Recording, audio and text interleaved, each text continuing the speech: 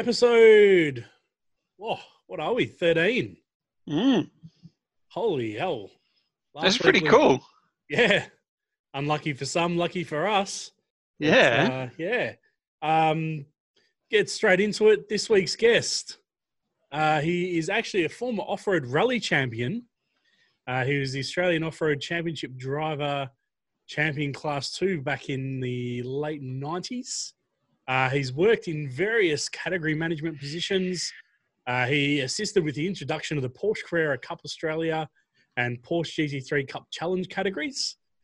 He managed the Australian GT category from 2012 and was also a representative of Australia to the FIA GT Commission.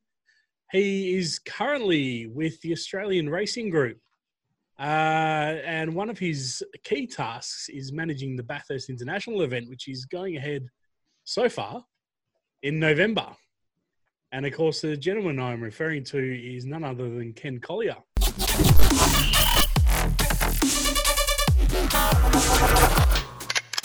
Okay, thanks for joining us today, Ken. How you doing? Yeah, great. Thanks, mate. I'm really happy to be with you, actually. And thanks for all the interest you're showing in what ARG are doing with our categories and events. Look, I managed to get to the Shannon's Nationals last year, which of course now is the Shannon's Motorsport Australia Championships, yes. Which I've had a bit of a giggle and like to call the SMAC with the acronym, which, so I'll just have a bit of a laugh at that. And look, the categories you guys are running, TCR, the S5000s especially is something that I really, really, really love, the sound of them. And I don't think I ran into you at that event last year. I was at the Bend, but the media room, we all had like thousands of dollars worth of camera equipment, and we literally all put it down for the start of the first feature race and stood on the balcony with our mobile phones, taking a little bit of a clip just to, I guess, to show people and go, wow, this is actually really, really beefy. So really, really do love what you guys are up to, and. Of course, a bit later on, we'll chat a bit about the Bathurst International event, which is just becoming a monster by the looks of it. So, So, look, how did you get started in motorsport? Well, obviously been a fan of motorsport since a kid, as most Australian kids tend to be. But seriously, sort of got into off-road racing in the mid-'90s or early '90s to mid-'90s. And really enjoyed that. Enjoyed the comradeship of the other competitors that were involved, and ended up being with the Victorian Off-Road Racing Association for I think 6 or 7 years as the treasurer on a voluntary basis, but it was all about the mateship and everything of what we're doing and how we were going racing. And I was in it a little bit before it turned into something where it got really expensive to build a buggy, and all these frames coming in from the USA, and all the new engines and technology that was coming into it as far as suspension was concerned. So that was good for me, and it allowed me to compete competitively even on my limited budget, which was just fantastic. And we did pretty well one year, and had a lot of fun at the same time. So that was sort of the start of me seriously being involved with motorsport in an amateur basis. Then, lucky enough, a friend of mine who's now passed away, but Jamie Blakey, you may have heard of Jamie. He had a lot to do with Carrera Cup in the early days of Australia, Carrera Cup. And he teamed up with Tony Quinn and a few others to start Carrera Cup in Australia. And he invited me along to the first event as sort of a helper in the administration. And 3.5 years later, hadn't missed a Carrera Cup round, still as a voluntary person there, but just loved it. I met a lot of great people, such as Tony Quinn, who I've already mentioned, but Tony ended up employing me in 2012 after he'd purchased Australian GT.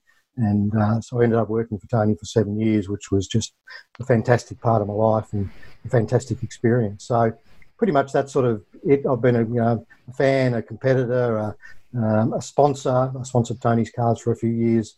Also worked in the corporate field, and now an administrator. So and loving it, absolutely loving it. It's given me some great opportunities, including the little the time I did spent with the FIA GT Commission as the first ever Australian commissioner, and I still look after the Australian side of the driver classifications for the FIA, just assisting them with that. And meeting all the guys over there was just a great time. I've really had a gifted life in motorsport so far.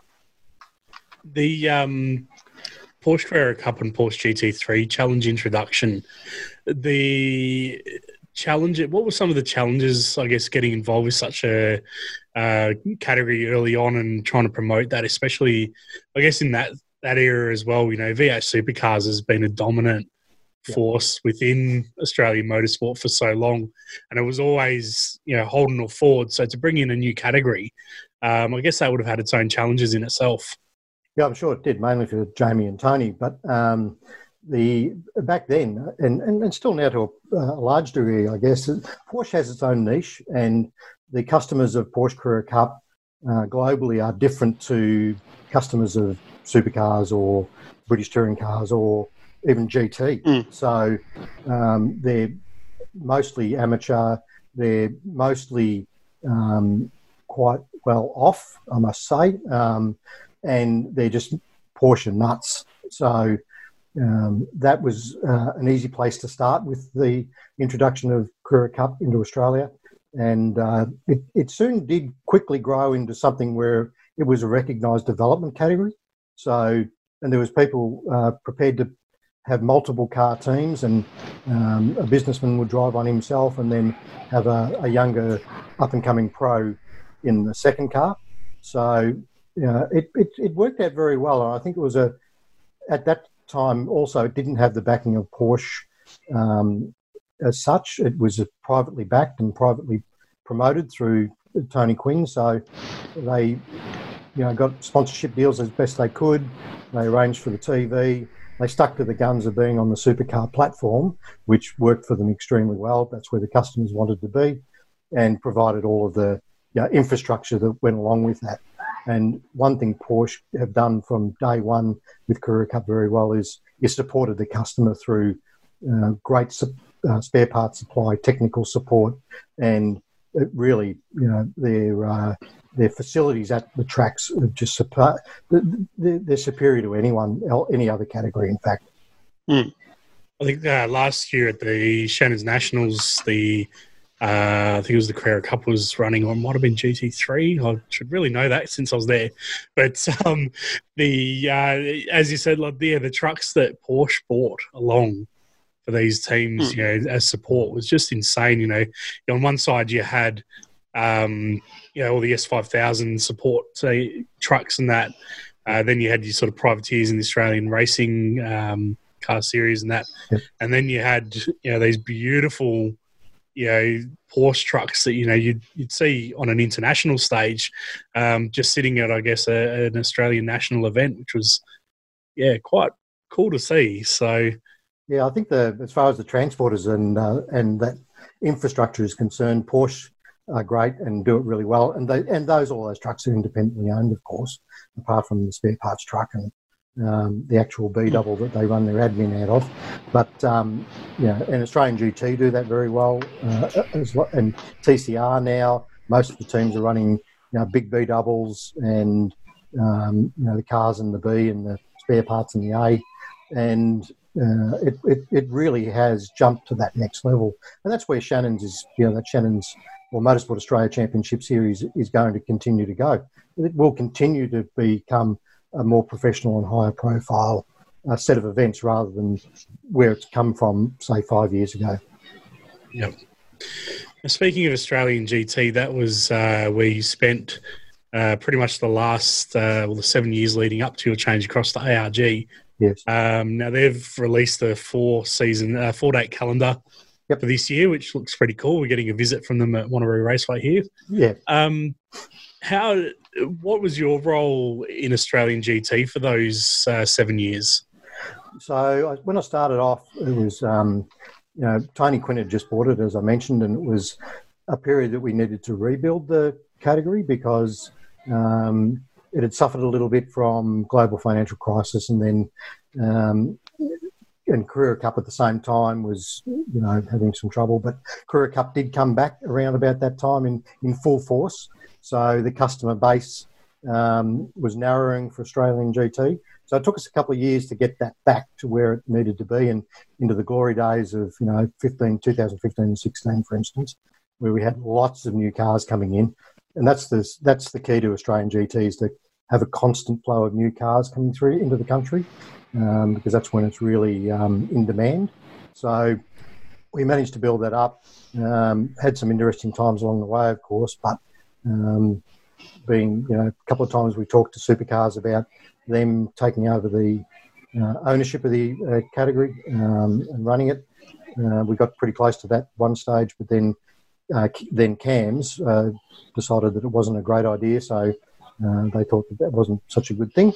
But that was it would have been an interesting period for Australian GT, I think, to have taken that on board with Supercars at that period of time.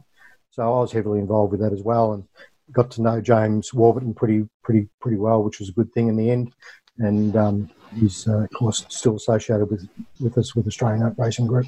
So yeah, so I pretty much did everything, and it was a big family affair for us, which was good because I knew the Quinn family very well, and that allowed me to bring my family members in, whereas my wife ran all of the catering and looking after the teams as far as administration was concerned, and the kids got involved too. So that was really cool.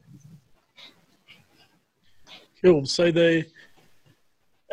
after 7 years there, you ended up as the Australian representative to the FIA for Australian GT. Yes. How much more work did that involve for you, and what did you have to do as the Australian delegate to them? Yeah, again, another voluntary role, but very rewarding in that I got to see and contribute to various aspects of GT racing, including we had a heavy emphasis at that time on safety and where we're going with things from be it windscreens to helmets to track safety. Very interesting for me. I'm a bit of a compliance nut, so that was really good. And being able to have some insight into where GT was going as far as whether we allowed the cars to keep exceeding the performance of previous models and previous versions. We're deciding on whether there should be a cap on speed, for instance, which of course caps development cost, which then flows back through to the affordability of GT cars, because those, nowadays it's not unusual to have GT cars in excess of $1 million by the time you land them in Australia. So that sort of was always a conscious point for me, was trying to keep the cost down of new cars, given the, what I've already said about bringing new cars and having a constant flow of new cars coming into the country was very important. So having insights into that stuff was really, really very beneficial. But it was also a great thing for Australia to have, for the first time, someone representing GT, such a high-level category worldwide, on an FIA commission, because that hasn't happened very often.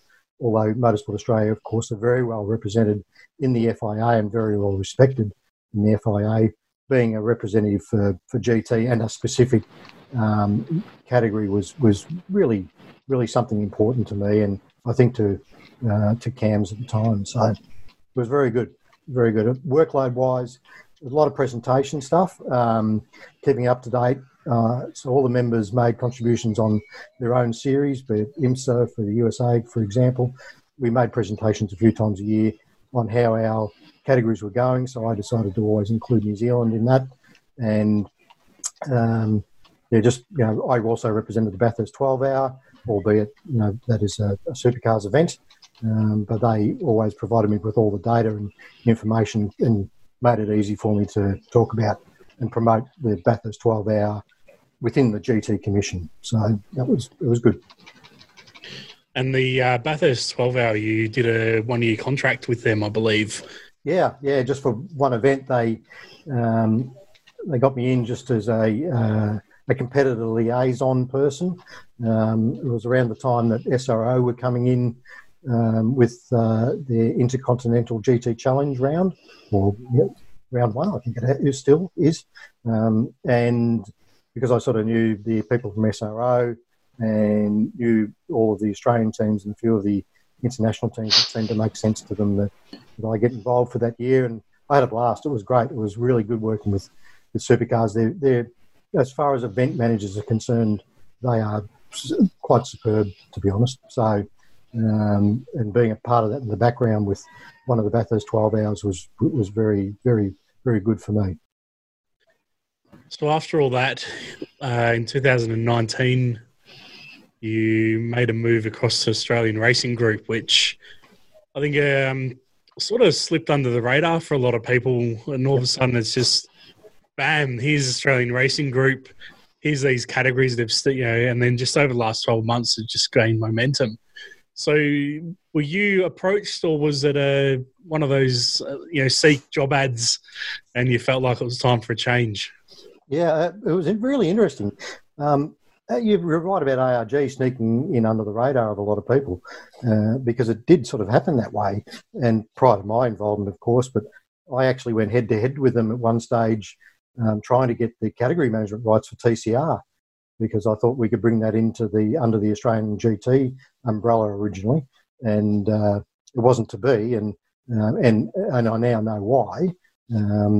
The ARG pitch was obviously very good for TCR, and they had a definite development plan for the category that was superior to what certainly I put forward at the time with CAMS or Motorsport Australia. So it didn't surprise me now. It doesn't surprise me now, I should say, as to why they got it. But for me, I actually thought I was going to be out of motorsport after I moved on from Australian GT. You may realise that whilst I was there, we did transfer the ownership of Australian GT from Tony Quinn through to Trofeo Motorsport.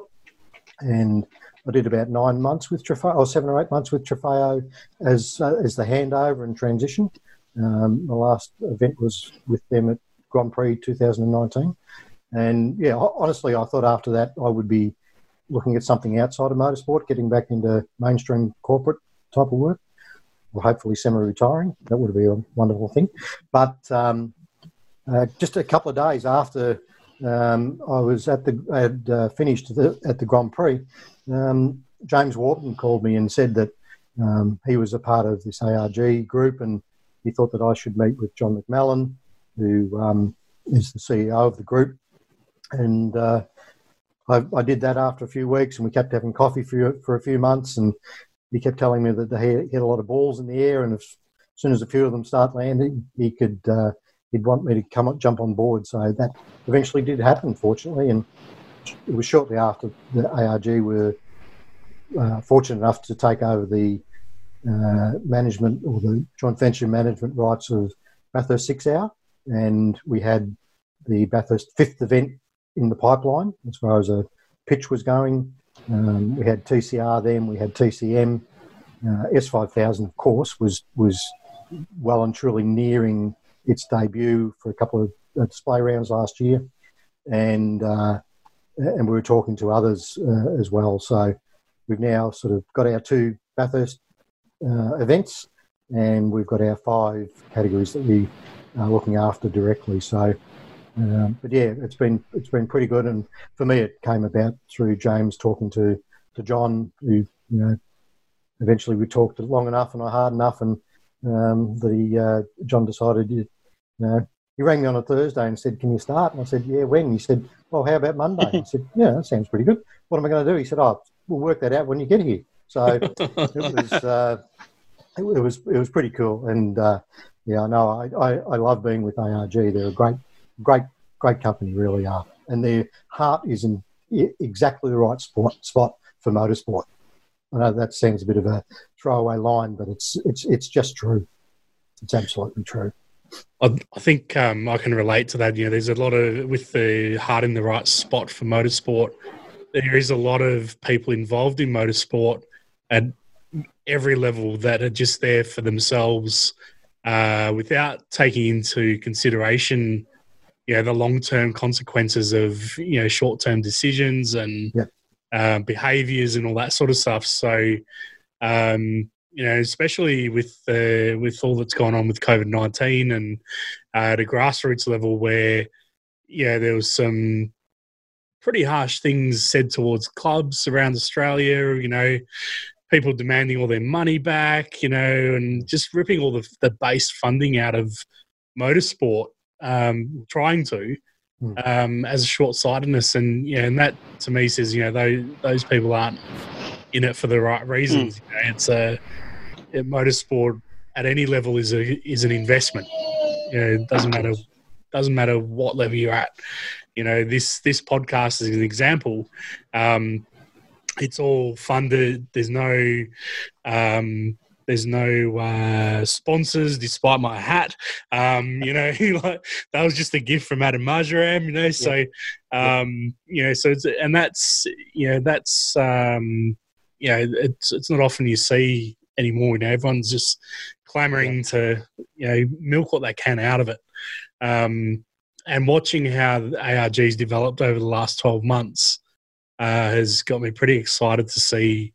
I was hopefully going to be at a few of the events this year, but obviously we'll see what happens with that. I think you can come across to the east, but you can't get back so easy. Pretty much. Yeah, that's the problem. That's the trick. Yeah. Although, 14 days in a hotel paid for by the government sounds... Yeah. And you can still do your podcast, so... Yeah, exactly. Yeah. You'll need that long to edit all the photos from the event.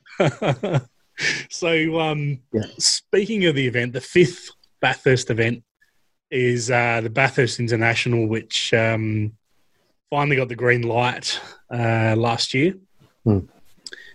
Actually, no, it was this year, wasn't it? It was No, it was last year. We're at the Motorsport Australia Sandown round. Okay. It was announced. Yep. Yeah. So I was just thinking the dates and that, but so the Bathurst International was originally going to be a couple of days and a few categories on track, but now it's grown to a 4-day event. Yep. The S5000s will be there. TCR will be there. There will be a Holden tribute being done. Plus the Bathurst 6 hours is going to be run then. Yeah.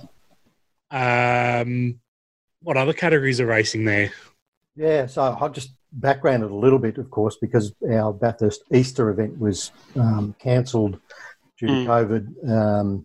We did find that he took that opportunity to take expand the international a little bit, and we offered all of the Bathurst 6 hour teams who had entered and paid for Easter to transfer the race to November, which all but a few did. So we've retained the record field. In fact, we added a couple last week, so that's worked out okay. And thanks to all the 6 hour teams for their support. I do know there's a few in WA, so assuming that the borders and everything will be open again by then. And we have to assume that, to be honest, as far as planning for the event is concerned. But yeah, you're right. We've got a big list of categories there. We've got the 6 hour TCR, and TCR was going to be a 500 kilometre endurance race. It was the TCR 500, which was the key race for the whole event originally. But that can't happen now because we can't have international teams come in anyway. We know that. So we've made that just a round of the, I shouldn't say just a round, but a round of the sprint championship for TCR. So all the teams still get to go there. S5000, you've mentioned, yes, the S5000 cars will be on track, although there's been some controversy over that. Various media outlets have said that we haven't got approval. We have got approval for the S5000s to be there. We just need all the paperwork to go through, and of course COVID slowed down all of that, but it will be all through well and truly in time for the event. Touring Car Masters will be there. That's so these are pretty much our categories, of course, and Trans Am. So that's our category list. The Trans Am guys will race for what we're calling a Bathurst 100, which will be a pretty special race for them. And TCM will also have a feature race, basically like a King of the Mountain type race as well. So another good, cool event that will become an annual event is our plan anyway for those two particular categories. Porsche Sprint Challenge is going to be there also. So they've announced that this week, last week, I think. So that's great to have Porsche there. And we also carried over from Easter the MRF XL challenge. Yep. So there was 63 of those XLs entered for Easter. Of course, some of those guys can't compete in November, and business reasons will keep some of them away anyway, post-COVID. I keep saying post-COVID because I'm sure it's going to be post-COVID. Historic touring cars are going to be there, hopefully with a few of the New Zealand chaps coming across if the bubble is opened up. And as you mentioned, the Holden Revival. So the Holden Bathurst Revival, as we call it, which is not a race. It's not a race, and it's not a demonstration, and it's not regulatory. It is a non-time track sessions. So pretty much the cars can go out and do whatever they want, although some of these cars are worth a lot of money.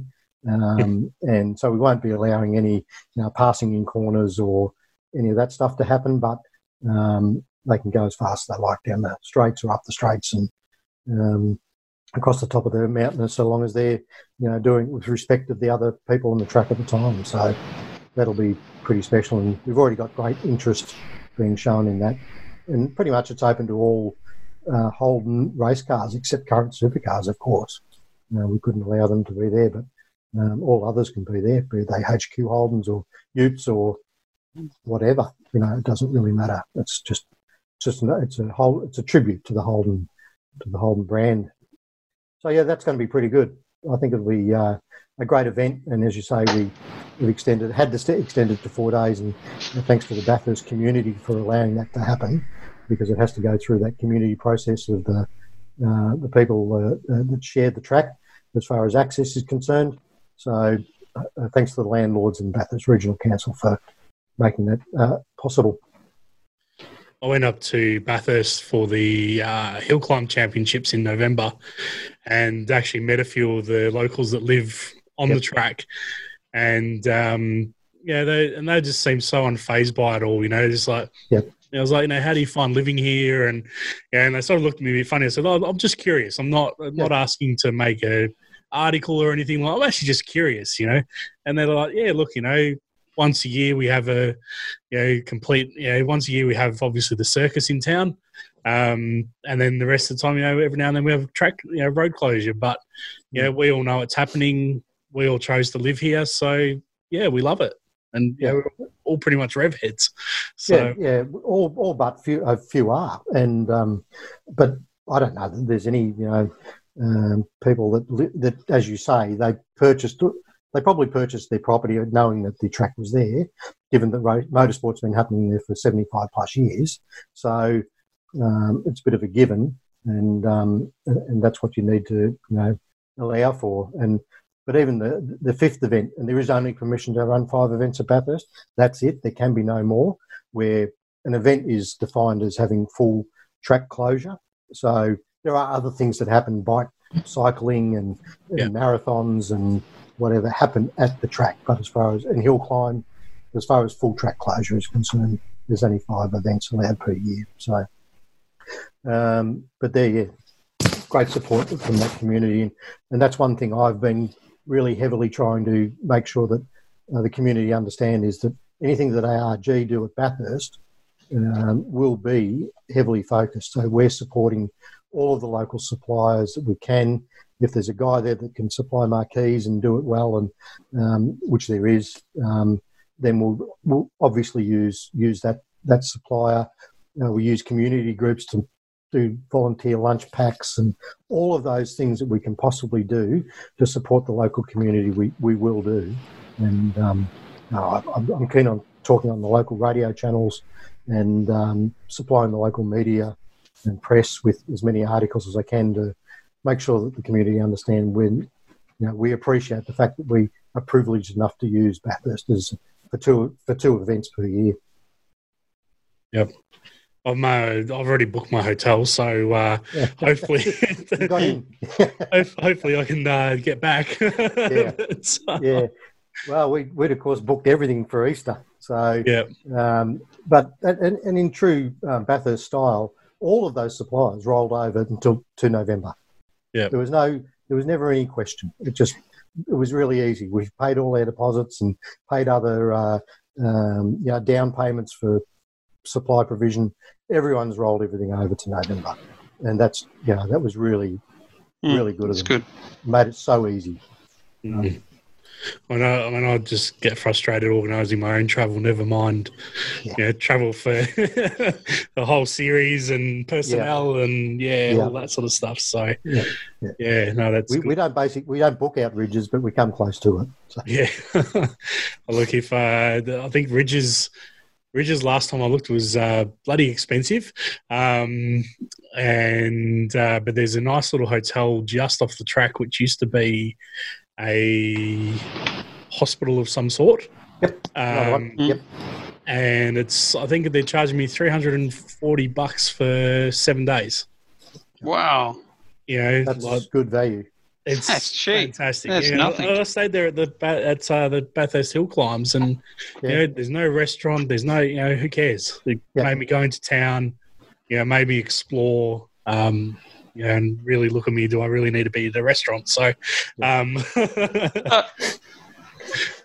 mate. Exactly the same here. But for us, there's just something about being an administrator of the event, being so close and able to walk across the bridge to work in the mornings is pretty good. So I'm there about 3 weeks before the event starts up. So she's working with the logistics guy, Adrian, to make sure everything gets put into place, and from the traffic management plan to building stands if we need to do that, and shooing the kangaroos away, all that sort of stuff. So it's really, really handy. But I think that there's some great accommodation options in Bathurst because of the houses. Yeah. The amount of houses you can hire. And they're great properties. There's some on the track as well, which is pretty cool. So yeah, and they're all decked out for it because it's what they've been doing for 75 years. And the last 5 years of the online booking era where they can all Airbnb. Yep. They're also set up. Yep. So at this stage, are you guys planning for spectators for the international? Absolutely. Yep. Absolutely. I couldn't plan any other way, to be honest, because if for example we got a month out and we hadn't planned for spectators, and all of a sudden there was a cure found and all the travel restrictions were lifted and we were able to get 5,000, 10,000, whatever people there, it would be pretty poor management if we couldn't facilitate that. So yes, we're planning to have spectators there, and we're planning to have camping as per usual. In fact, on the 15th of July, we will open up the camping bookings. We'll open up the spectator bookings online, and also start offering corporate opportunities, for shared corporate suites and a pit lane club and all those sorts of things that are going to be available for people to buy a ticket or a table of tickets. All of that mid-July. We're just waiting on a few things for Bathurst Regional Council, who manage the campsite side, to get all their ducks in a row. And as soon as that happens, we'll release those bookings open, or declare those bookings open. So, and we'll do a little bit of a media campaign along with that to create some more awareness for the event. Because I'd hate it to be one of the best motorsport events in Australia and no one know about it. So we're going to sing about it a fair bit. Look, on our Behind the Sport website, we've actually got a dedicated area which is getting set up for the Bathurst Internationals. So thank you. Yeah, you guys just need to keep feeding me as much info as you can. Like, you're pretty good so far. So we're happy to just keep plugging the hell out of that, because I think it's a fantastic looking event, and the categories. I'm super excited to see the S5000s to go around the mountain. You're starting to sound like me, Shane. Yeah, we're not going there. The XLs and the XLs, I think, are going to be a bit of a laugh going around the mountain. I think that's going to be funny to watch. So, Yeah. I'm watching them at the bend. Like you watch them at Wanneroo over here, and we've got such a small track, so they're generally pretty tight together. And when you start getting sort of fanning them out, but the end up is just this, like a bumblebee noise coming out of the back of the bend.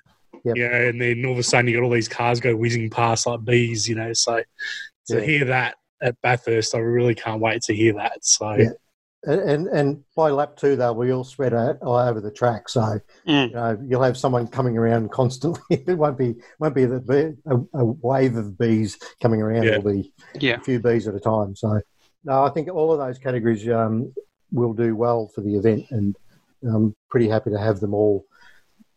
The rollovers from Easter that want to be there.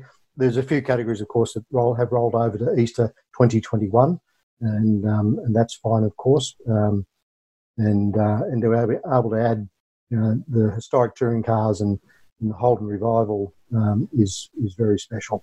And confirm that our TCM and Trans Am will be there as well.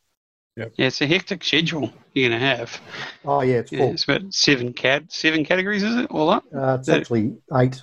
8, yeah. So that's a massive feat. Well, Motorsport Australia have done that at a Shannon's round before, so I'm pretty hopeful to be able to do it at a 4-day Bathurst event as well.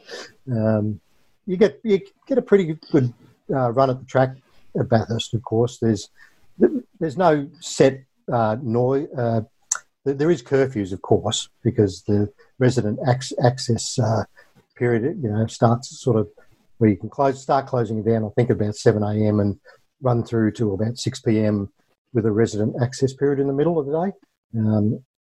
So as long as you respect all that and you don't have too much downtime as far as recovery is concerned, then it'll make the event flow pretty easily. So with that in mind, I've increased the amount of recovery vehicles that we've got access to around the circuit, and working with Bathurst Towing are absolute experts, of course, at that event, at that circuit.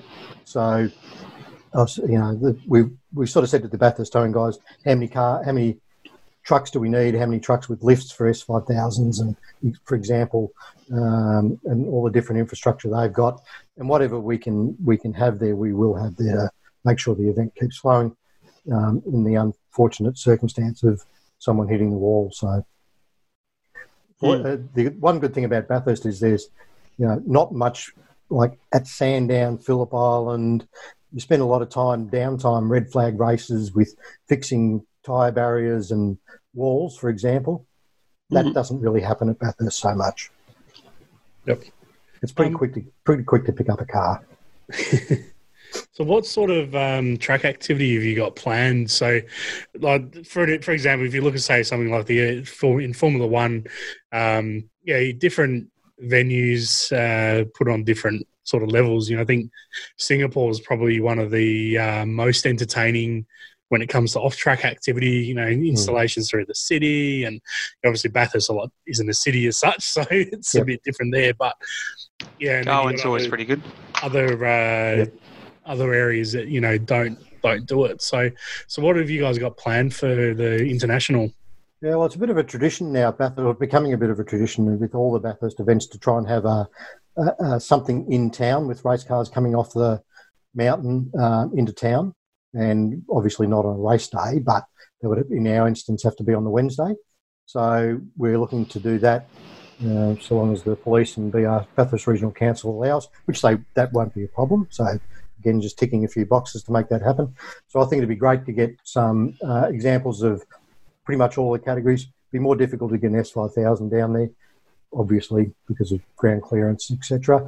But we can do that we can easily put it on flatbeds to put them on display. But almost everyone else can get down into town and have a community event there to kick it off. At the circuit itself, again, some of the things we were going to do at Easter was a family zone with jumping castles and face painting and those sorts of activities.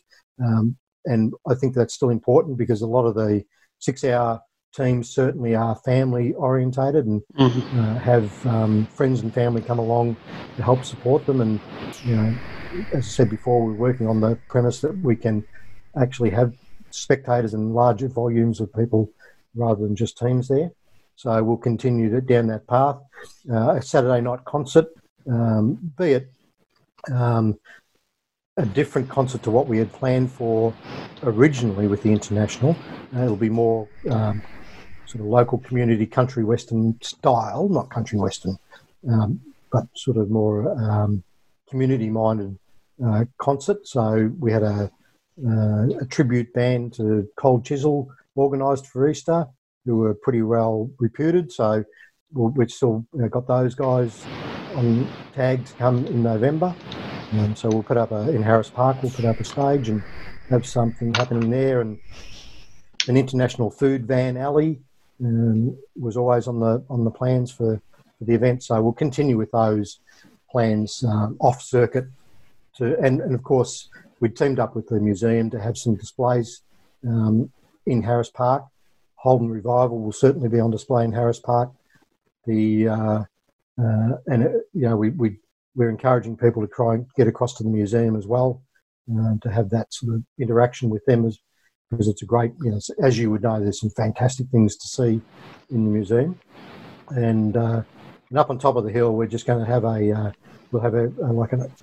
community-based group providing sausage sizzle and soft drinks and more as a family-spirited area as well on the top of the hill. Fantastic. Yeah, I think that the hill climbs, the Bathurst Rotary had a bit of a setup, and it was really, really well done for that. It was much more than I was expecting just for that event. So, to hear what you guys are planning, I think I'm really going to have to take this risk with the 2-week quarantine. So. Nah, bugger it. Let's do it. We'll send one of the cars. Yep. I think one's already in.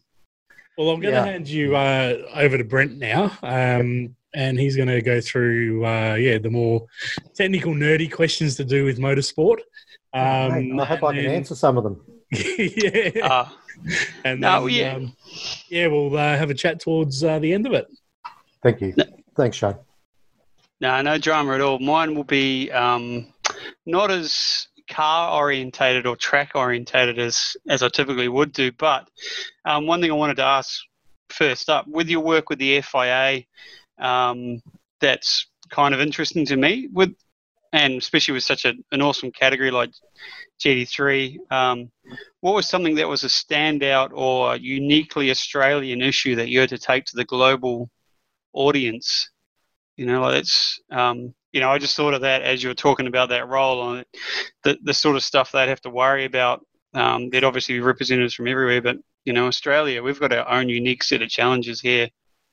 I think that the unique thing to get the FIA Commission to understand was whilst they understand the remoteness, it's the fact that we don't have the catchment of customers that you have in USA or Europe, for instance, and trying to make sense of that and get an understanding of why I was also always very focused on cost and cost containment within GT, be it balance performance or homologation costs or cost of upgrading from one level of car to another.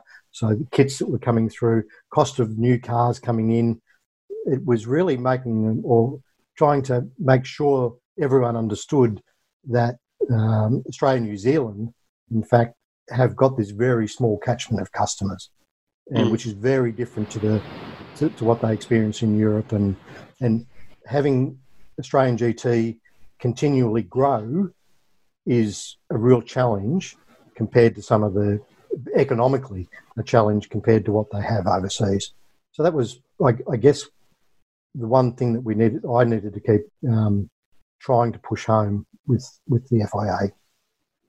Yeah, and do you think that, sort of branching onto that, do you think that's why we've seen, well, maybe it's just the media catching on, but do you think that's why Asia has seen such a growth in the GT platforms now, just because the dollar value's there, or the dollar base is there? Yeah, there was a lot of a lot of money to be spent in Asia on motorsport, and they picked on they picked up GT very well, and you also, this one make categories have become big in Asia, be it the Super Trofeo Lamborghinis, the Ferrari Challenge cars, just two examples, and Porsche, of course, with what they're doing.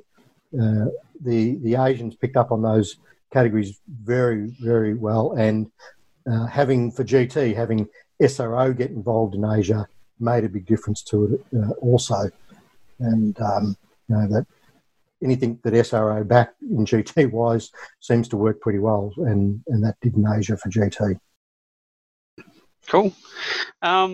With the ARG and technical regulations, how does that fit in? Is it all under the FIA umbrella, or is it like New Zealand where it's a bit of a mix in its own thing, or how's it work out there? Yeah, it's a bit of a mix, and historically, if you look at the apart from TCR, if you look at the other categories that we've got, we developed our own technical regulations for S5000, of course, in conjunction with Gary Rogers Motorsport, who built the cars and have had a lot of technical input into them. So that's how that came about. TCM has evolved over a number of years. Trans Am. We had some regulations coming in from over USA, TA2, and Trans Am in USA, and TA2 here locally, of course, because it's pretty much a one supplier category as far as Australia is concerned. It will stay that way for a couple of years. So we needed to abide by that and respect that. And the other one, V8 touring cars, of course, is sometimes now called Super 3, is also developed. So the one I haven't spoken about directly is TCR, and TCR is really controlled worldwide. It is very much locked down as far as the technical regulations are concerned, and even some of the sporting regulations are dictated globally by the TCR group in Europe. So WSC. Oh, so yeah. No, so it's sort of like that New Zealand model. Like I'm assuming you're pretty familiar with the model over there with all the work you've done with Tony. Yep. That it's sort of that hybrid of a bit of American stuff, a bit of European stuff. As long as everyone's safe, everyone's pretty happy, and tends to be how it works. So with that, is ARG always looking for new categories to bring in or to fit in from around the world, or is there development for local stuff to come across? What's the sort of the plan or the mix there? Yeah, well, of course, TCR and S5000 were introduced in Australia by ARG.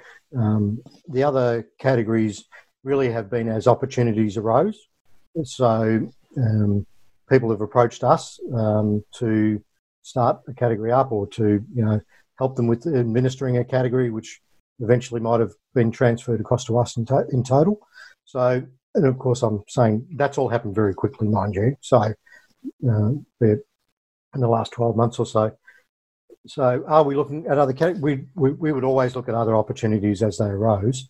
We need to bed down what we've got, because 2020 has been disrupted.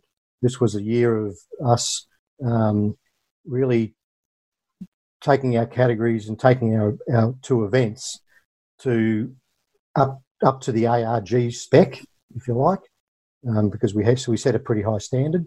So the 2020 was going to be that year. We had also decided to invest heavily in our own TV production and broadcast on the 7 network, live free to air on 7, and broadcast through their streaming service, 7 Plus, which has been a huge investment for us this year.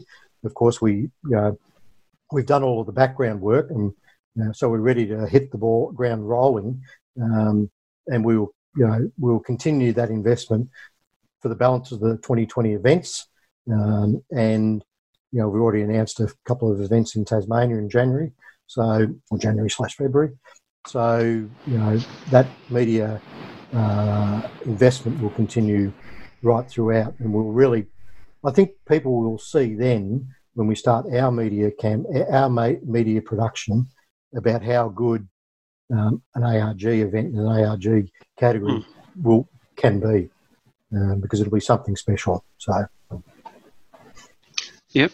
Yeah, well, it's cool. And Shane's already fanboyed out about the S5000s. I think they're the coolest things since sliced bread. yep. I grew up with F5000s being the pinnacle of motorsport. So yeah, keen to see those. The TCR cars, I think they have got so much more scope than what anyone's realised, because they bring back the strength of the different styles of cars, because you've got the production base, so you're always going to get that, which is kind of cool. And to see them at the mountain's going to be awesome. And like you said, I think, it's fair cop. You're going to have to bed all that down and get a good run before you grow right. too quick. In saying that, some of the TCR stuff you're starting to see over in NZ now as well. I harp on about New Zealand a bit because I'm a Kiwi, so... well, we'll forgive you for that. Yeah, but there's some beautiful facilities over there, some beautiful national level facilities there. Will we see an ARG Trans-Tasman series? We've already seen some of the V8 touring cars, some of the MRX cars come over. The historic touring cars, I should say. Yep. Through TCM. Yep. Yeah. So, you may be aware that ARG, through our New Zealand company, made an agreement with Motorsport New Zealand to start TCR up in New Zealand. That, in fact, struggled for 2020, mainly because of several reasons, but availability of cars and the very tight schedule that was planned for having 5 or 6 events run over that summer period through about a month you get in New Zealand. Yeah, really following that Toyota series around, that open wheeler series, and that it really became impossible for us to do it in that amount of time that we had leading into trying to develop TCR. That being said, a couple of the TCR guys have brought their cars to Australia, and Track Tech competed at. We tried to compete at the Formula One, the Grand Prix this year, and those cars are still here, I believe. So they're looking at doing more in Australia. Would we want to do Trans-Tasman? Absolutely, and our categories are perfect for it, to be honest. The TCR, obviously, as we've just talked about, the Touring Car Masters have got great synergy with the Touring Car Master style of cars in New Zealand. And certainly Trans Am, there's a few TA2 cars in New Zealand now, and potentially a lot more. And we'd like to have more to do with them in New Zealand as well. And but that will evolve or not. But having an S5000, how cool would it be for S5000 cars to be taken to New Zealand and support that summer series? It would be something that would be really, really great to happen, and none of that's off the table. But we just need to get over this situation we're in now, and reset and reboot and relook at what can happen as far as people's finances when they come out of this terrible situation that we're in, and make sure it's economical for everyone to do it. If it is, then I'm all for it. I love New Zealand, even though I'm a Victorian born and bred, Australian born and bred, but I spent a lot of time in New Zealand, not only in motorsport, but in my old corporate days. All of the businesses I ran were always Australia, New Zealand. So have lived in Auckland for a year, for example. So it was, I'd love to get back there. And as you say, the facilities that are in there, over there, are great. I've got a bias leaning towards Hampton Downs and Highlands Motorsport Park, but the other tracks are great too. Pukekohe's great. Yeah. Taupo's brilliant. Taupo's fantastic. Some of the South Island tracks, be it small and a little bit countrified, are just great places to go to. I spent a bit of time over there with Carrera Cup in New Zealand when Jamie was assisting with that as well. So, I'd love to be there, mate. Where would anyone want to retire? Queenstown. It's just the best place in the world. Well, to see S5000s at Highlands would be, that's a pretty special track. That's pretty specky. Highlands is... how would they be in that carousel? Oh, man, it's just unreal. Or even at Hamptons on that little hairpin loop before you get that little run back up around to the front straight there. Yep. Then I've been lucky enough. I haven't driven Highlands, but I've driven Hamptons, driven Taupo, driven Rapuna. So they're all, great tracks, and that'll be good with them. What about being selfish, little old us over here in WA? Is there any lower level, more state-based or, grassroots ARG sort of things on the horizon? Well, we were talking about it, but that sort of stopped recently. So I personally would love to come to all of the states in Australia, and WA included. Now that we've got Tassie, that was always a bit of a hurdle to go to Tassie cost-wise, but we seem to have been able to crack that through the assistance of Gary Rogers, and the Tasmanian government. And getting anything to Perth is expensive, unfortunately. But we would need to, invest in that and certainly do some work with local government to try and get some assistance to bring an event there. Could we bring categories with supercars? Of course we could. That's certainly always doable, and we get along really well with the supercars guys, and we've got no objection to trying to work hand in hand or more continue to be cooperatively working with supercars and make the events great, and especially events, be it far distance events, Darwin or Perth, certainly makes sense for us to do that. No, that's cool. And like I said, I'd like to see ARG do some great things and more local-based things. I'm a real nerd for enduros. I think in Australia and New Zealand, sort of good. I don't know if they still do it. They used to run a summer series of short enduros, but through Europe and America, you get spoiled because there are so many different enduro series: 3 hour, 6 hour, 12 hours. There's a lot of it that are not a grassroots driver, but a more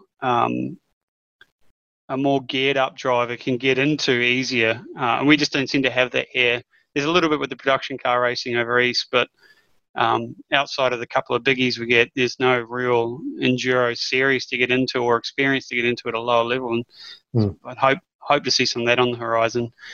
I mean, as you know, we plan to have a 500-kilometre TCR race at Bathurst this November. Unfortunately, that can't happen, but it will happen in 2021, that's for sure. So, we'll continue to plan for those. Doing more endurance is always on the cards, as long as the category can support it. I mean, it'd be pretty hard to do endurance in an S5000 because they have to stop for fuel every 20 minutes. But the other categories, TCRs definitely can support more endurance racing as such. And, I'm a big fan of endurance racing too. I've been to Nürburgring for 24 hours and stayed awake and help, crew on a car and obviously Bathurst 1000 and Bathurst 12 hour. And who would think that, you could be as excited at dawn at the Bathurst 12 hour as what you can be at 6 p.m. when the flag drops. It's pretty incredible to think that. And even just the opportunity to be alongside them, like a combined sedans that we did last year and over there, and just you're on a buzz the whole lot, which I'm sure that the next event will be. Yep. I got one more question before I give you back to Shane, but S5000's probably one of the biggest notable new things to come in a long time. That's got everyone really excited because they are just ridiculous cars. Like if you didn't have the constraints of a production car or didn't have the constraints of the FIA, that's what anyone that thinks fun is would build, So that's why I think that they're so cool. Where do you see them going, and is there an ultimate end goal? Is there a roadmap? I'm sure there is business-wise, but for the layman, what's the ramp rate for them? It's a very good question, in fact, because whilst there's 15 cars now, it needs to be greater than that to actually make the category. No category really works properly with less than 20 cars from a financial point of view. Yep. So, and then you've got momentum, and then it starts to grow a bit, and new people become interested in it. So you need to have more cars coming through. I I honestly think there's going to be more interest in it from Asia. We were talking about Asia before. I see that is a zone that could be really interested in S5000, given that it's a very high performance car.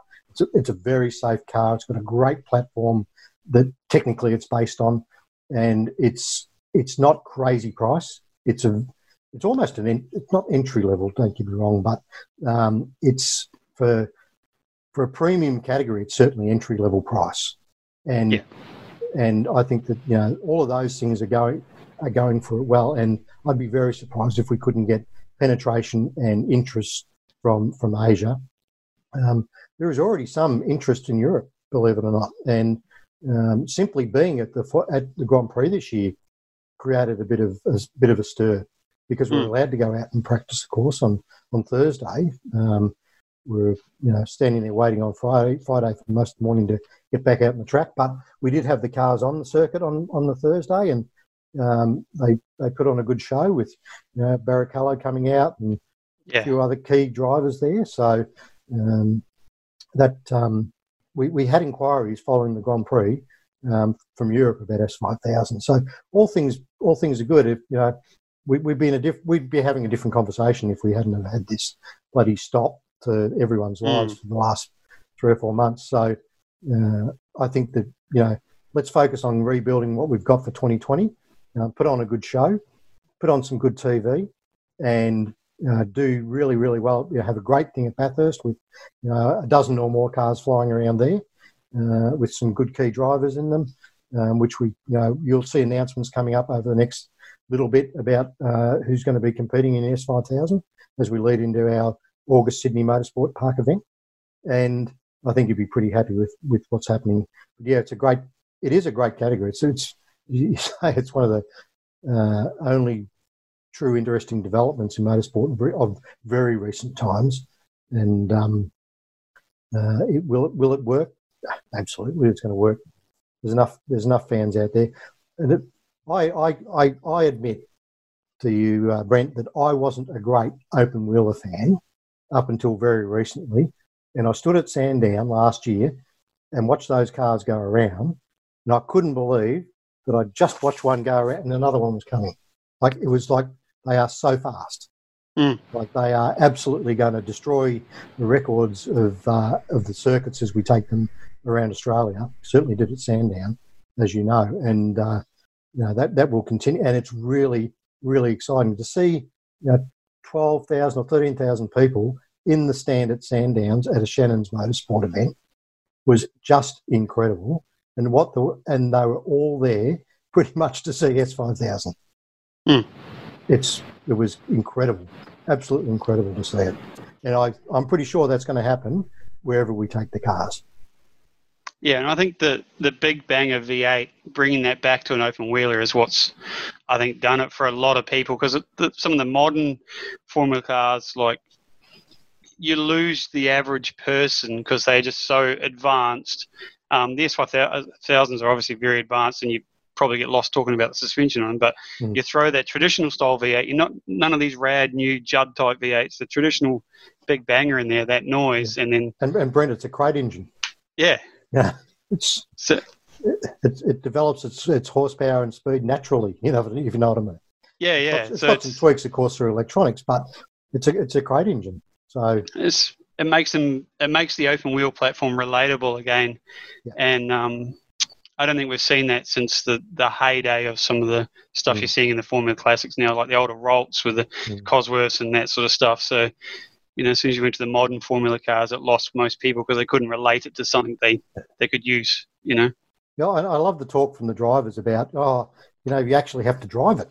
You actually have to work it around the corners, and sure, it's got downforce. Of course, it has. It's got wings and everything on it, but and it's got, as you said, great suspension. But you still have all the drivers get out and say, "Wow, I really got back to driving a race car."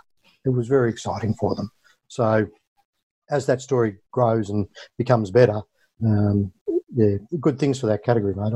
I'm sure. I'd be very, we're certainly trying to push towards 20 cars for next year in Australia, and once we do that, the momentum will really pick up.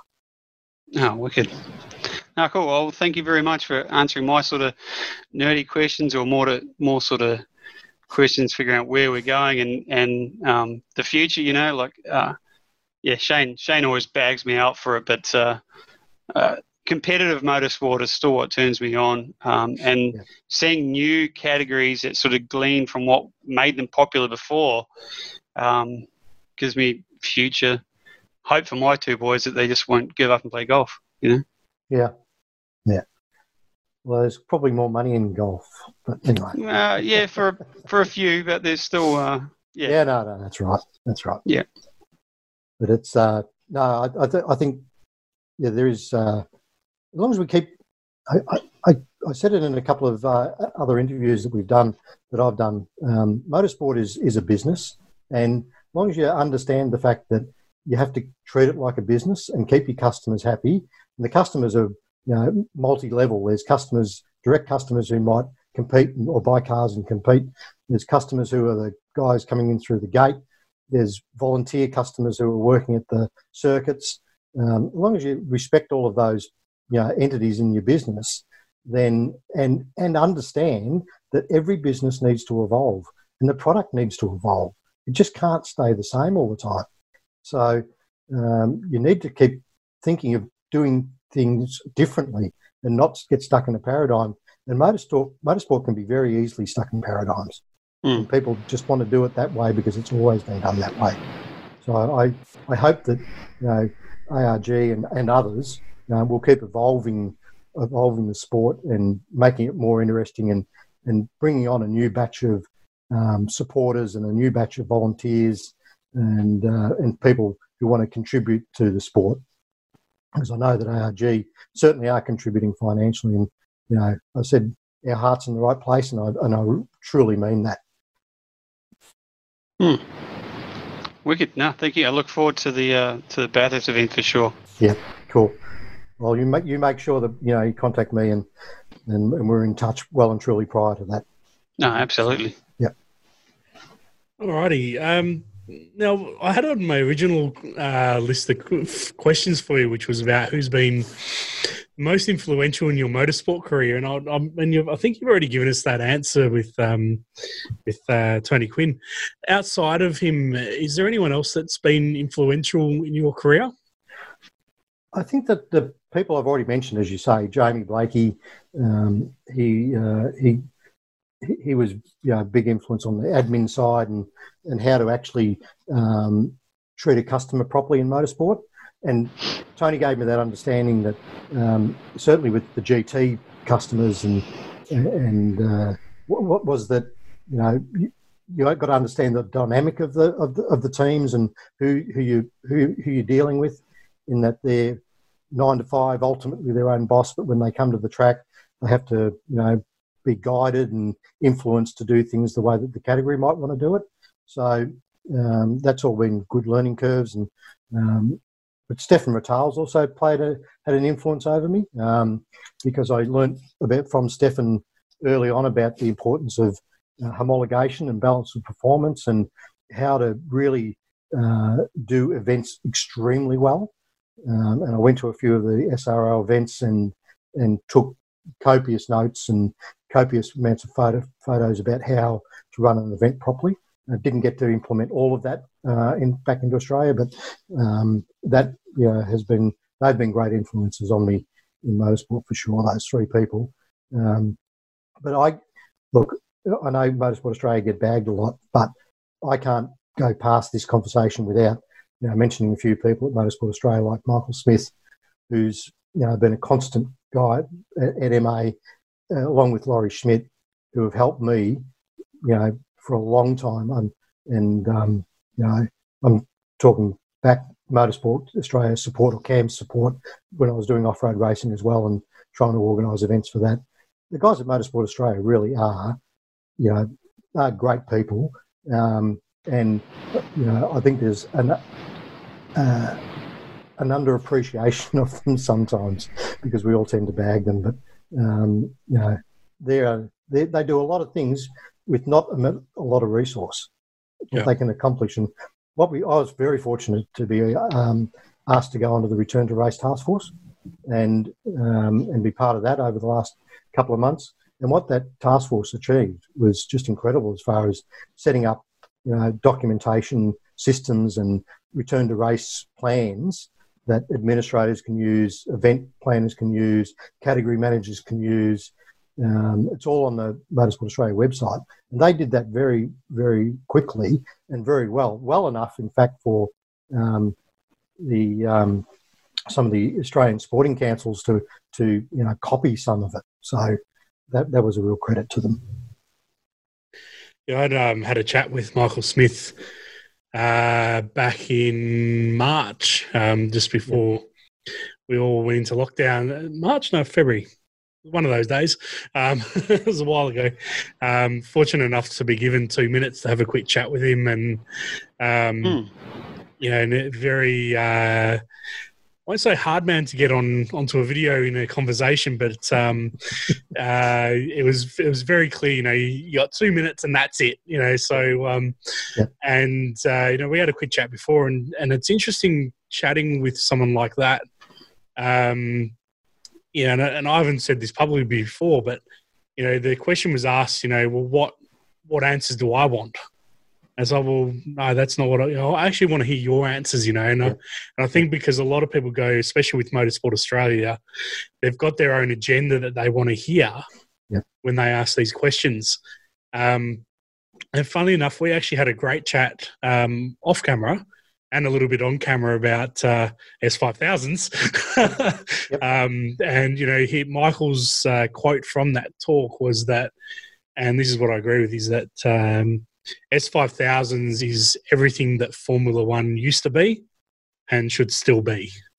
And that's, and to hear that from someone so high up in motorsport in Australia about a fledgling category was just fantastic. So, I think he's a very smart man, and he definitely knows motorsport. Yes, globally, absolutely globally, not just Australia. Yeah, and he's recognised as an expert globally. So, So moving into a bit of a fantasy land scenario. Yeah, if you could have two drivers on the grid from any era, any category. First off, who would they be, and what car would you put them in out of your categories that you guys manage? Okay. Now, I am not a great worldwide font of knowledge on drivers and especially historical. So I'm going to give you an answer that's related to where I've been and who I know, and who I consider to be two of the best locally known drivers. And the first one is Jim Richards. I respect the fact that Jim Richards could pretty much get into any make of car or mark of car or category of car and do extremely well, and do it into his what was considered latter years of high profile motorsport.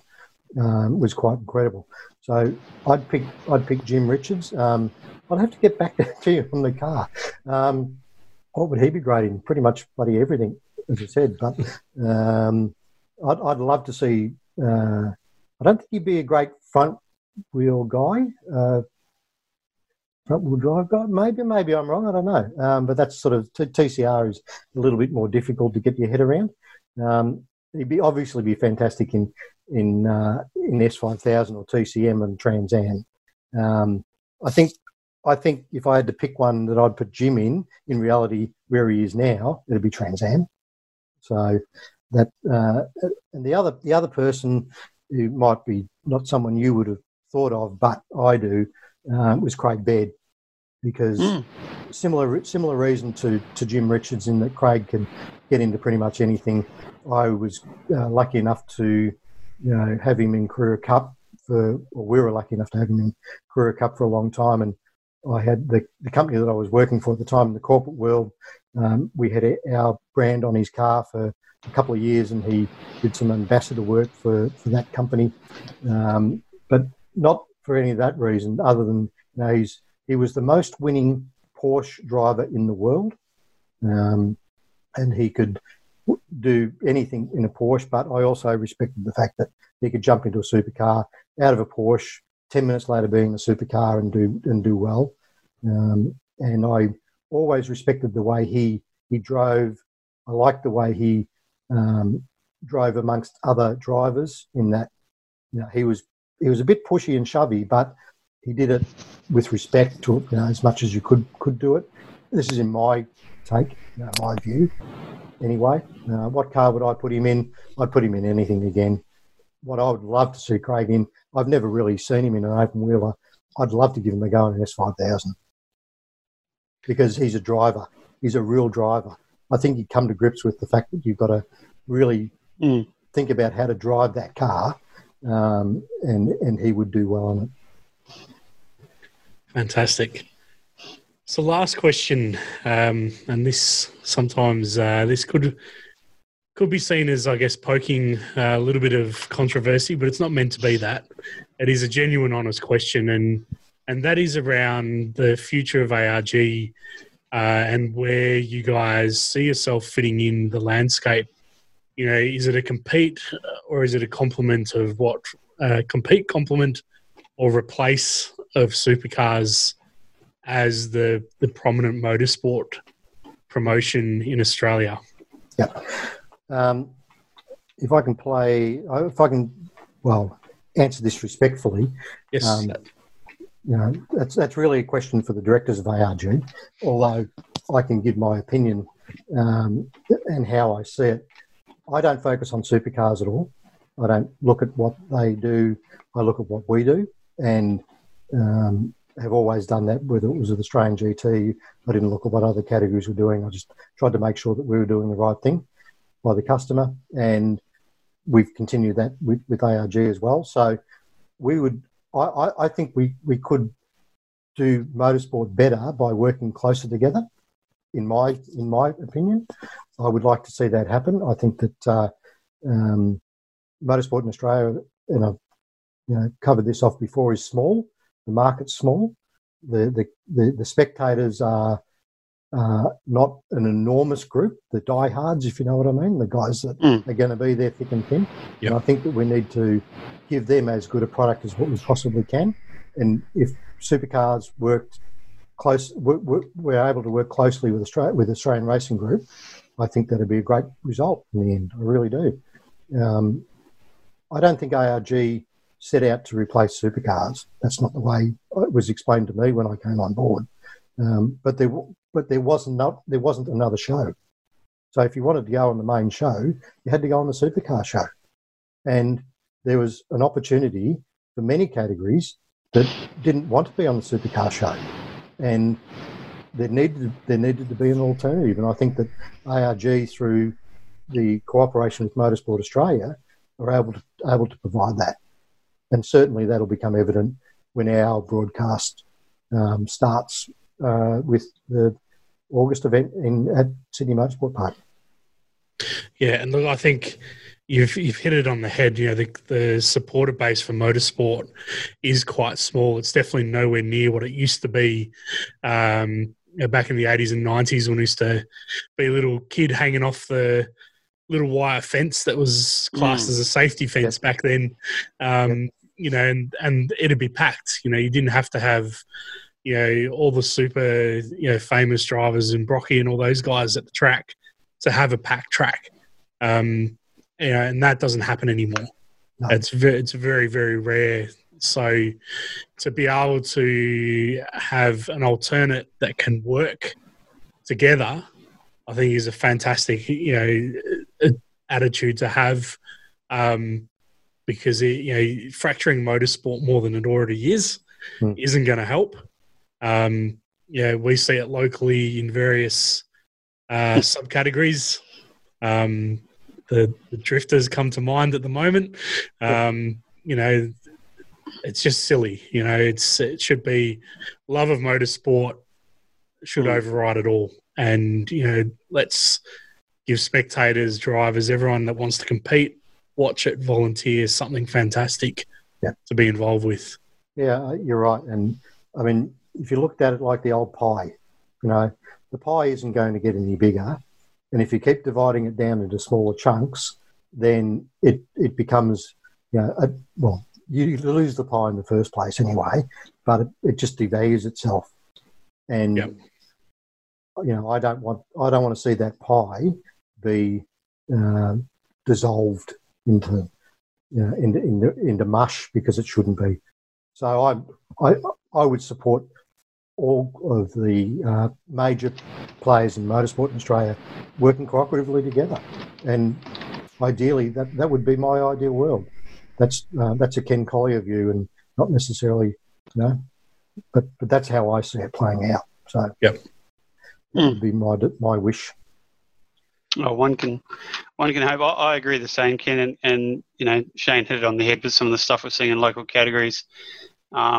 There's 3 clubs for drift, for instance, here in WA. So taken to a really micro level. Yeah. There's 3 clubs there for that. Our saloons, our IPRA guys. WA is so small and so far away that we can't justify the track time for such small categories. We just need to go to a combined, my personal opinion, just need to go to like a combined saloon setup, get everyone working together. It's just, motorsport's hard. I can only imagine what it's like at your level with anyone that's been a driver or a team owner or an egomaniac, which you have to be either one of those two. So, it's hard, but it's got to work together. We've got to stake our claim and get a bit back from rugby. How did you guys go with the esports? How did you see that? Oh, good. Yeah, and saying that, we just did a big fundraiser for MND on the weekend where we ran an esports tournament where we had a mix of local drivers from, I think we just about every category represented there in different forms. There was a local series that ran through, which was pretty good. There's a swag of local leagues that opened up. The touring car stuff, I think just about everyone was jumping on and watching that on the Wednesday nights.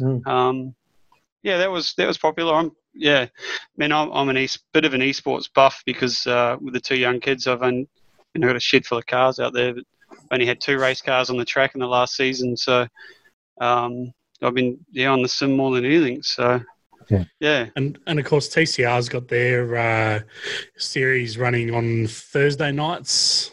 I got that one right. Yep. It just restarted with the new series. Which means we can run cars other than Audis, which was pretty cool. Cool. So we can actually run all of the TCR car marks, which is excellent, and all in their livery of what they would be running in Australia. So, and this week is Bathurst. So yes. Oh, wicked. Last week was the Grand Prix, Melbourne at Albert Park, and I messaged Liam Kirkpatrick, the category manager for TCR, through the event, and said, "Well, look at that! Just like when we were there on Friday, there was no one in the stands." They could have populated with some people just for the sim, I thought. But anyway, So no, I mean, off the record, I've never been I've never been on a sim or in a sim, never used one, but used arcade games. But that's it. But I was surprised at the quality of it. So which platform are you guys using for that E-Series? Good question. Ask Rowley.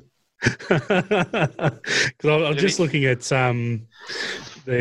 you've got actual advertise like car sales, like billboards and stuff, which is pretty cool. So whatever the WSC are using for the International European TCR, iRacing. That's what we've iRacing, is it? Yeah. Yeah, and that's what we've logged into. So we're hooked up with. But all the track signage and everything's really, really good.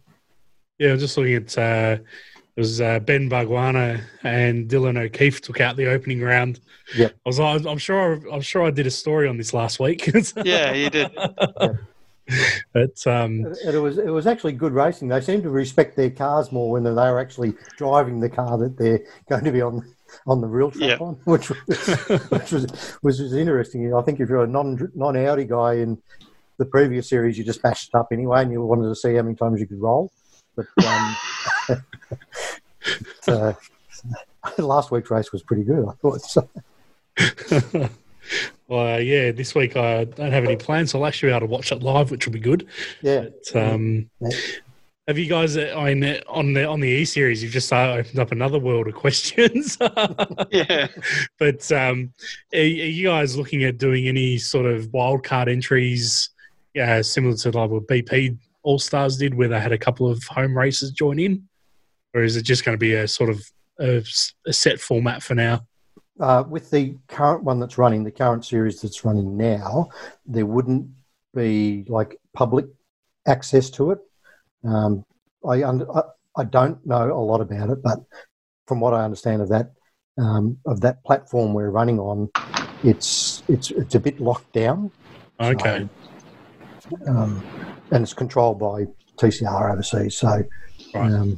We abide by those regulations, if you like. So, but as we become more experienced in it, I'm sure we'll find out more about what we can do. Yep. Wicked. All right. Well, look, we've kept you quite long, and it's 2 hours. On, so it's about 9:20 your time. So, and look, I think we could definitely chat a lot longer about quite a few things. But look, thank you very much for joining us. I really hope that I get to catch up with all of you in November in person, and get to actually see the event. Obviously, depending on how things are going with borders and all that sort of stuff. And yeah, I look forward to all the new news coming out about the Bathurst International. I think you guys are doing an amazing job with that event and the other categories that you're promoting. Very interested to see your broadcast, and especially being with the Channel 7 crew. That sounds like it's going to be fantastic. So yeah, thank you very much.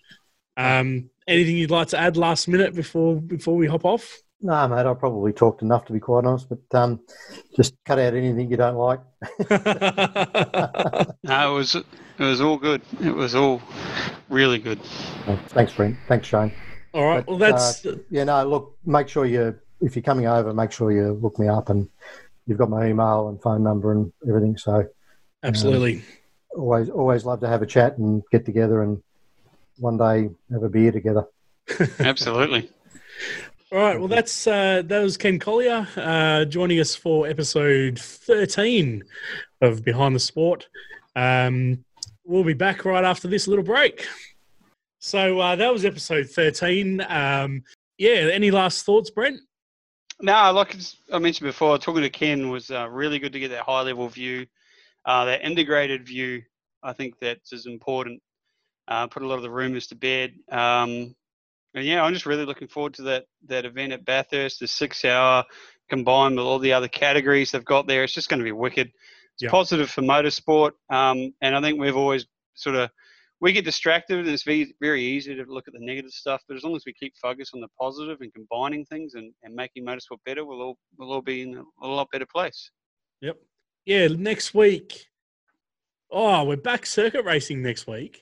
We did try to step away, but we're back circuit racing next week in terms of our guest.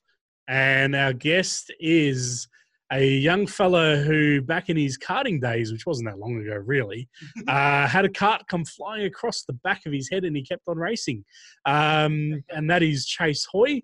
Chase is a lot taller than me. Surprised he even fits in a race car. His dad is an old racer up at Wanneroo Raceway. Fantastic father-son team going on there. He'll be joining us to have a chat, and looking forward to that. He'll be talking about being all Hollywood with the movie Go, that he was a stunt driver and at his young age a bit of a technical advisor to as well.